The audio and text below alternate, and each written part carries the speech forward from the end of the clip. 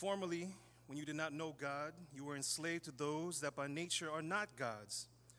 But now that you have come to know God, or rather to be known by God, how can you turn back again to the weak and worthless elementary principles of the world, whose slaves you want to be once more?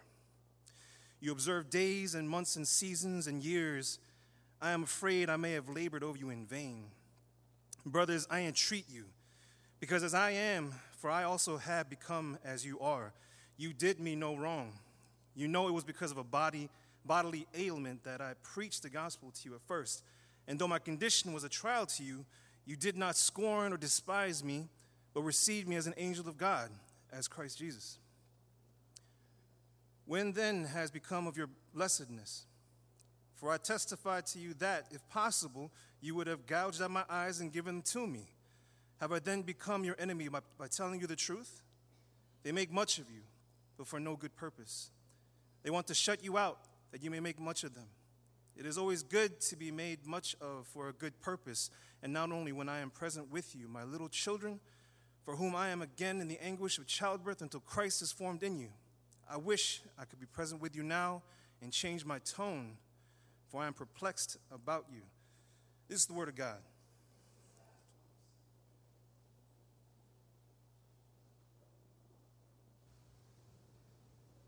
Hello, everybody. It's good to see you. Before we start, I just have two announcements I want to give. And in the slide above me, it's one of the classes that we're offering for the next 7 weeks. In the next 7 weeks, we have a discipleship course that we are doing that I'm going to be teaching. And here are the themes and the topics outlined there. And then we have today, starting stewardship, financial stewardship, a course that Pastor Paul is going to be leading for 7 weeks. So the discipleship course is going to be on Wednesdays at 8 o'clock, and the financial stewardship course is every Sunday here. And I believe that the financial stewardship course is all connected and it's sequential. So if you want to start, please talk to Pastor Paul. And if you have to miss a week or two, I would say please talk to him so that you are keeping up. And I put up those topics in case that maybe your Wednesdays are busy, but you had a specific topic that you really wanted to go over, and then so you can especially make time for those weeks. But I do hope that we all take just the opportunity to come to every course and every class that we're offering for the next 7 weeks. The next announcement I wanted to mention is that we have been training and we have been praying for, and we have already elected our deacons. And so we have 4 deacon elects that we have been praying for. And I just want to mention them one more time so that our congregation can keep them in prayer. It's not an easy route to be a deacon. It's not even sometimes a thanked route. It's a very thankless job a lot of times being a deacon. Ask any deacon. But ultimately, being a deacon or any kind of ordained position in the church isn't so that you get thanked. Although it's nice sometimes, it's nice. But ultimately, the desire to build the name of Jesus Christ in the church should be the main reason why we become a deacon or any kind of leader in the church. So please continue to pray that the deacon elects will have the ultimate desire to build the name of Christ in the church and not their own names, not their own reputations. So please keep the 4 in your prayers, and I hope that in about a month's time, we'll all come and celebrate the ordination of these new 4 deacons. Let's pray. Guide us, O God, by your word and spirit, that in your light we may see light, in your truth find wisdom, and in your will discover your peace. Through Jesus Christ our Lord. Amen.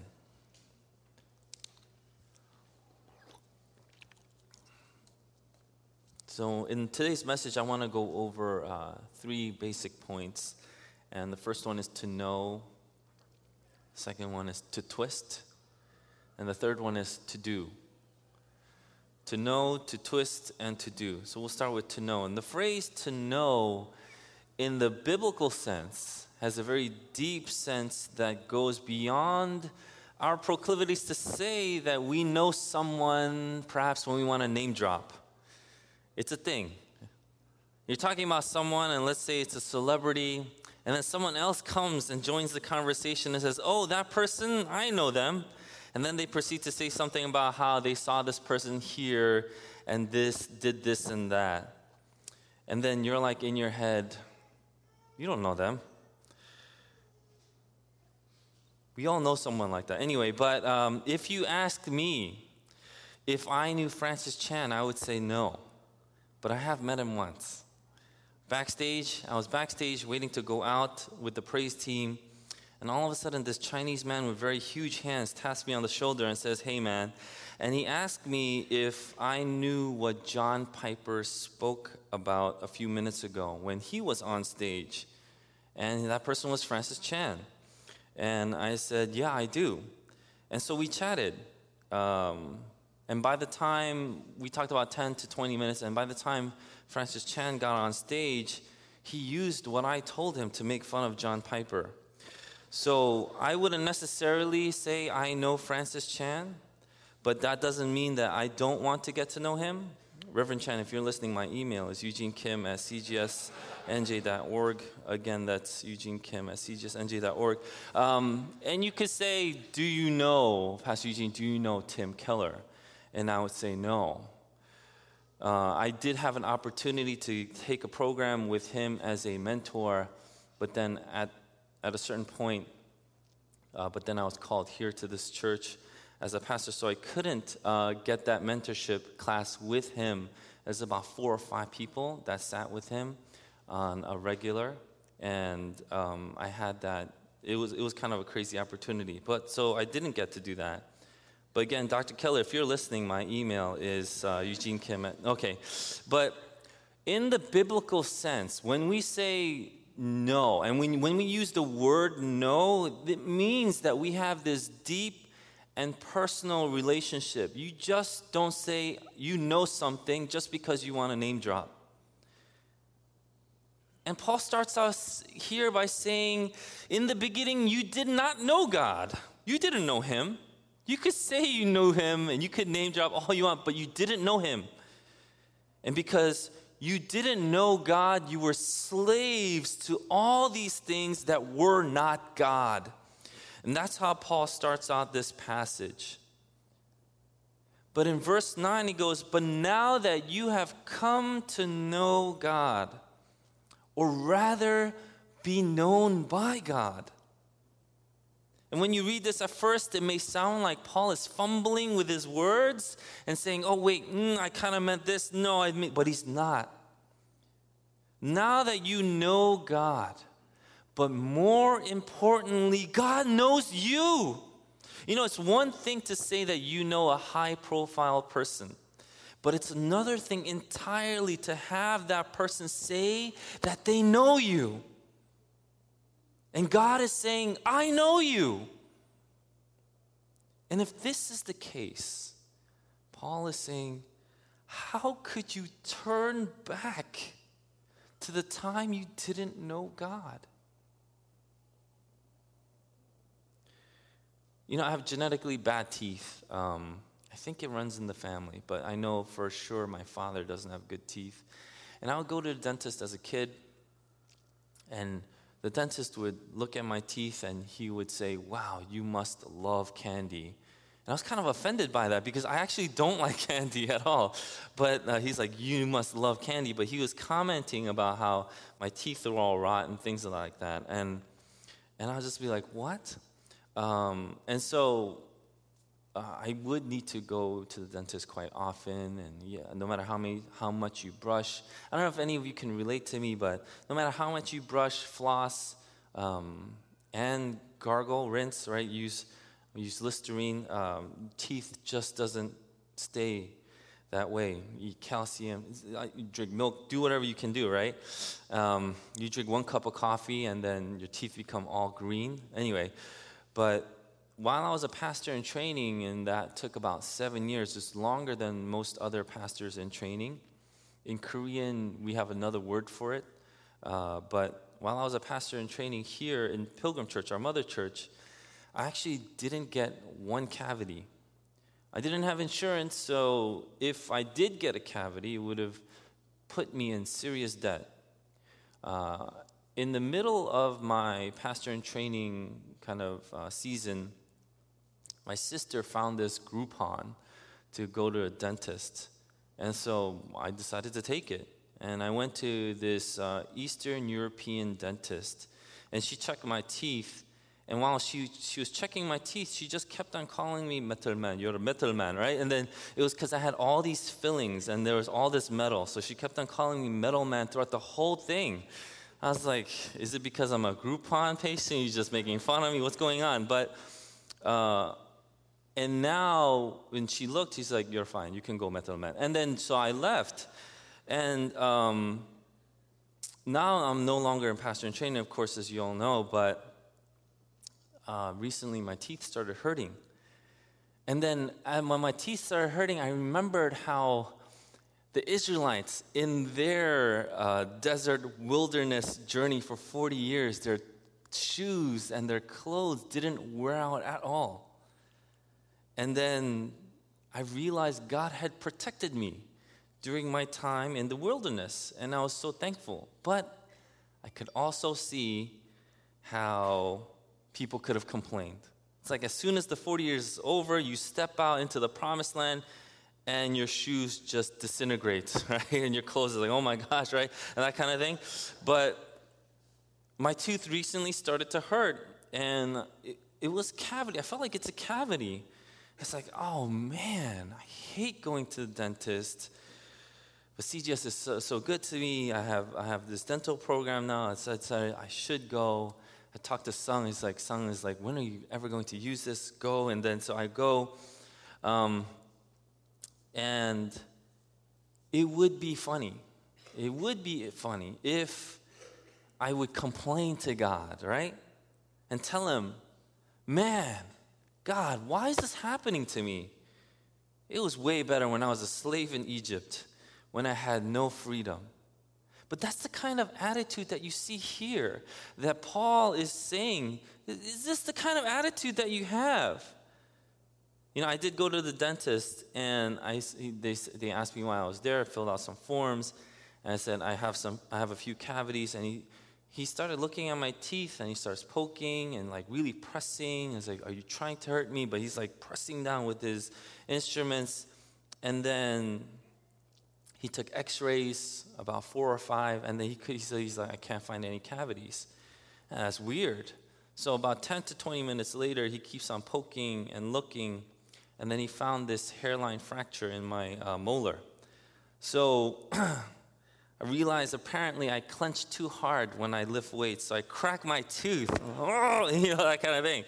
So I didn't have a cavity, so praise the Lord. Anyway, the point is, God is saying that not only do you know me, but I know you. I know you. God is the one that's going out calling you by name and saying, Christine, Daniel, Jim, whatever, Edward, and saying, I know you. You're mine. And then how can you turn back away from him to these worthless idols, to the elementary principles of the world? And he goes, you even started to observe Jewish holidays. And you're not even Jewish. What are you doing? And in verse 11, Paul is stating here what seems to be very close to regret spending so much of his energy on them. To twist. Verses 12 to 16, Paul is kind of talking about how is it that it became so attractive to you, this false gospel, these false doctrines, that you would even hate me. You know what happens when you get duped into believing and following something other than the gospel? Number one, your theology becomes twisted. In verse 12, Paul says, become like me. And it's whenever Paul says, become like me in like 2 Timothy or 1 Corinthians 10, it's usually about a certain ethical and fundamental Christian value that he had, or values that he had in mind. And he's saying, imitate me, become like me. But here, what is he talking about? He says, become like me as I had become like you. He abandoned the law and became like the Gentiles that they were who do not have the law. So now, are you going to go back to the law that I abandoned to get to you in the first place?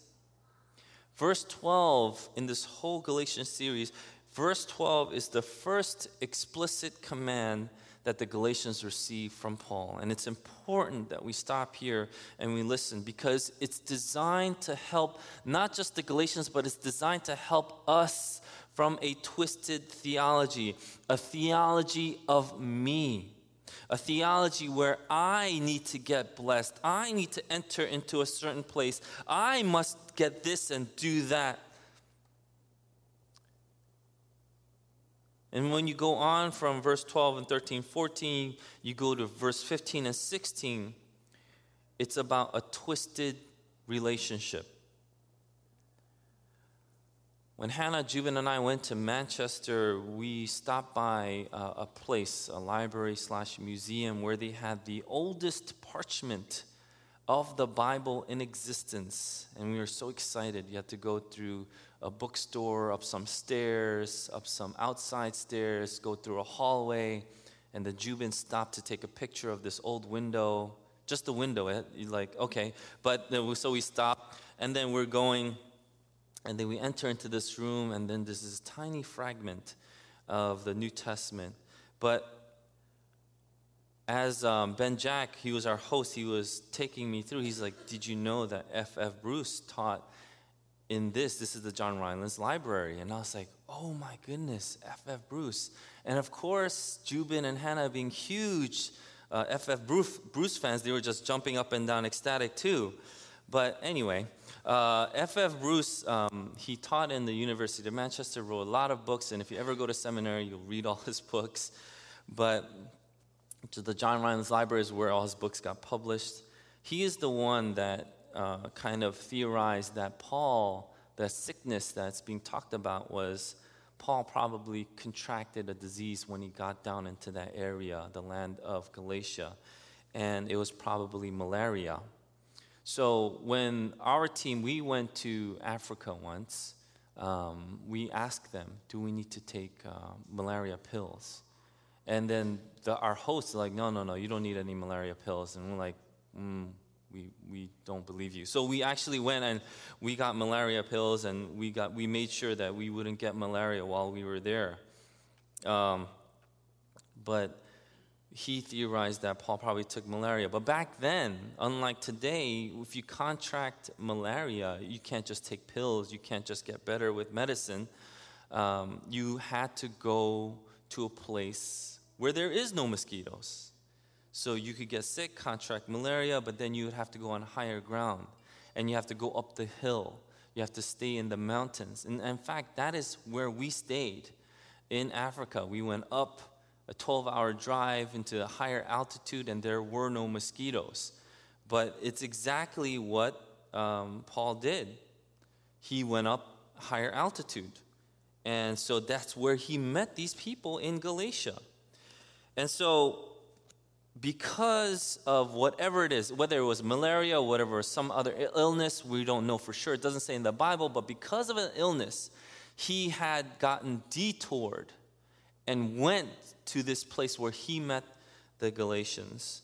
And this is the letter that he is writing to. They took care of him as if he were an angel, and it says as if he were Christ himself. They took care of him like he was an angel, as if he was Jesus Christ himself. And now you want to distance yourself from me. You would have given me your own eyeballs if I had asked. I could have shot someone on fifth. No, that's a different Bible. But you would have given me your own eyeballs, and you would have done anything to help me. And now I'm the enemy because I told you the truth? And somehow people found slavery so attractive that they would not only reject the gospel, but they would reject the one that brought it to them, someone they called a dear friend and a brother. And you don't even have to be Christian or even part of a church to be able to relate to that statement. In verse 17 to 18, he's talking about you're getting seduced by people. They use the Bible to flatter you, to make much of you. And in the end, what happens is you make much of them. These false teachers are just doing it, using biblical texts without biblical theology to lift you up, but it's false. It's not solid ground. It's going to collapse. And one of the things that they're trying to do is turn your allegiance aside from the one who has taught you the true gospel in the first place. You know, it's good to be zealous, and I suppose they were zealous. And then Paul says they want to shut you out. You know what that means? That it was like a frat hazing mentality. It's like you just want to join this social club so bad because it's so exclusive. The zeal and passion might seem good, and that's what attracts people, even our young people today. When you take something and you make it exclusive, only a few people can join, and it's so hard to join. But you have to evaluate the zeal. You have to evaluate the passion. Why are these groups so passionate? What are they passionate and zealous for? You have to evaluate the zeal because that's the only way you can evaluate its purpose. Hitler was zealous. Hitler was zealous. There are some pastors who are also zealous and passionate, but they have questionable motives and purpose. That's why Paul is saying, everything must be tested by the gospel. They want you to separate from us so that you can be loyal to them. They are much more concerned with you giving your pledge to them and giving your allegiance to them than finding the truth and going into the true riches and depths of the gospel. We should be zealous, but with the right purpose and right motives. In verse 19, Paul is saying, my dear children, the anguish he feels, he is saying, he is using this metaphor of childbirth, the most excruciating thing he can think of, which is kind of a weird metaphor because he's not a mom. But he relates and refers to the anguish that he's feeling like childbirth. But he goes on, it's like if you believed your child you pushed so hard and there was so much pain and so much drama, and then you believe your child was finally out, but then the doctor comes back to you and goes, no, the baby's not out yet. You have to push again. And it's like this anguish that he feels. Like, I'm not even sure if you were born or not. It may be a weird metaphor, but Paul continues on in the next passage we'll do next week. But it shows you the deep anguish that Paul is in. Paul wishes he could be there in person. So at least if I'm there in person, I could decide. And he decides with this hopeful, and you could hear the hope in his writing. Hopefully I could even change my tone. Hopefully I could pray with you. Because to twist the truth brings misery as we abandon the freedom of the gospel for slavery. And finally, to do what? As gospel ministers, to do gospel work or gospel ministry. And figuring out what to do, we have to go back to the first command that Paul gives in verse 12. Brothers, I entreat you, become as I am, for I also have become as you are. You did me no wrong. I have become as you are. Number one, we have to recognize that in gospel ministry, we have to be culturally adaptable. You don't have to dress and act exactly in a specific way. And we have to say, if it's not a gospel mandate, then we as a church are flexible. What do I mean by that? And this is a true story. There in this one church, not our church, because our church is awesome, but in this one church, there was a woman who became enraged, went up to the front desk of the office of the church to complain that the pastor was inappropriately dressed for church. How dare he dress in slacks and a jacket and tie and shirt? He should be wearing a full suit. Notice what I am wearing, right? Anyway, no, it wasn't me. And it was a Korean church, and in the Korean church, they call it two-piece, right? So it's like this two-piece outfit. And it's like, what are you talking about? It's a swimwear, but a two-piece, meaning the color was different for pants and jacket. It wasn't like a matching suit. Enraged, because that's just terrible. But Paul did that exactly with the Galatians. Paul had a certain way of living. He had customs and traditions that you follow every day, every week. But when he went to the Galatians, he lived with them. He ate with them. He played with them. He joked with them. He was in their world and lived it, even though that was not his world.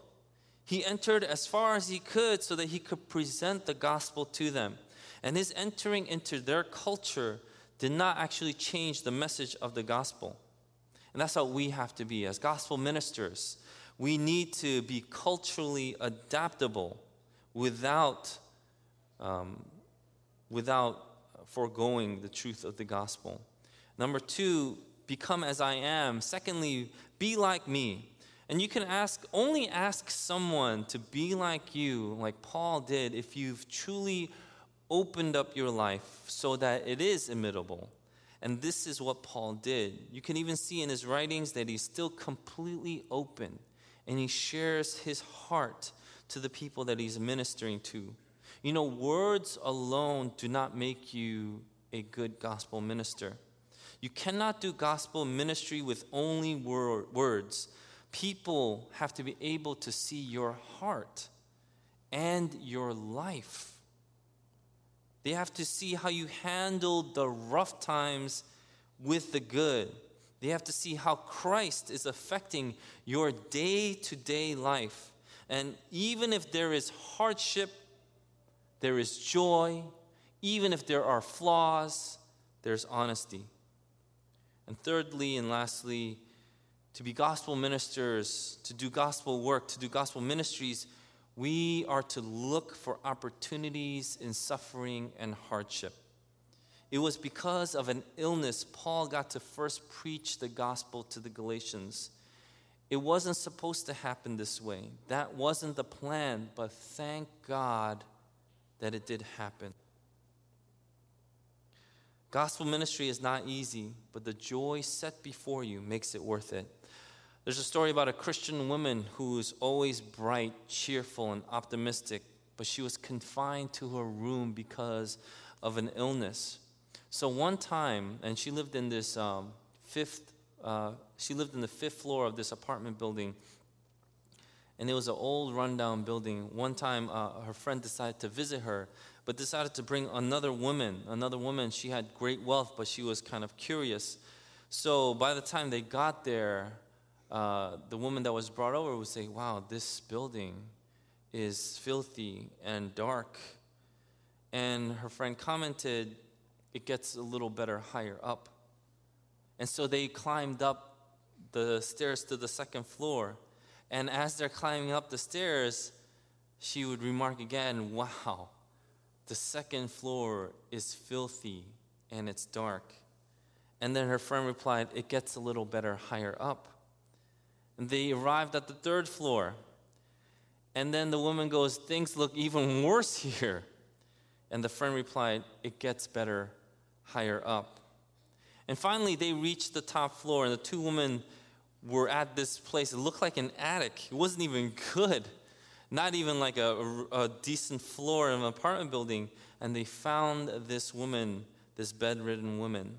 And there was this smile so radiant, full of joy. And then you could see that it filled her heart with this joy. And the woman's room was clean. There were flowers on the windowsill. But still the wealthy woman couldn't help but to notice the stark surroundings that she was in. And she blurted out, "Man, it must be so difficult for you to live in a place like this." And the woman that was in the bed responded, "It gets better higher up." She wasn't looking at the temporal things. She had an eye of faith, and her eye was fixated on the eternal. And she found the true secret of life satisfaction and contentment in Christ, in the gospel.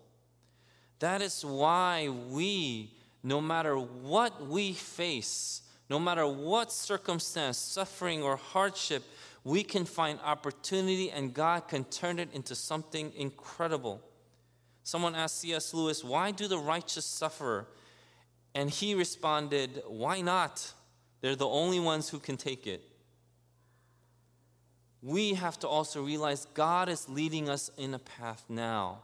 It's not only to be receivers, but to be givers. It's not only to be a guest of the church, but to be a host in the church. It's not only to be served, but finally to start serving. And I'm not saying it's easy, but it is something that we do because we see in the gospel there is joy set before us, a joy that the world cannot offer. And my question to you now, CGS, is how is God leading you to be a gospel minister right now in your life stage, exactly where you are? How is God leading you to be a gospel minister, to do gospel ministry? Let's pray. Lord God, we thank you for this word that you have given us. It's a word that we need because we are bombarded by things that would try to drain hope, make us blind to joy. But Lord God, you remind us of your goodness, your joy, and Lord God, your promise.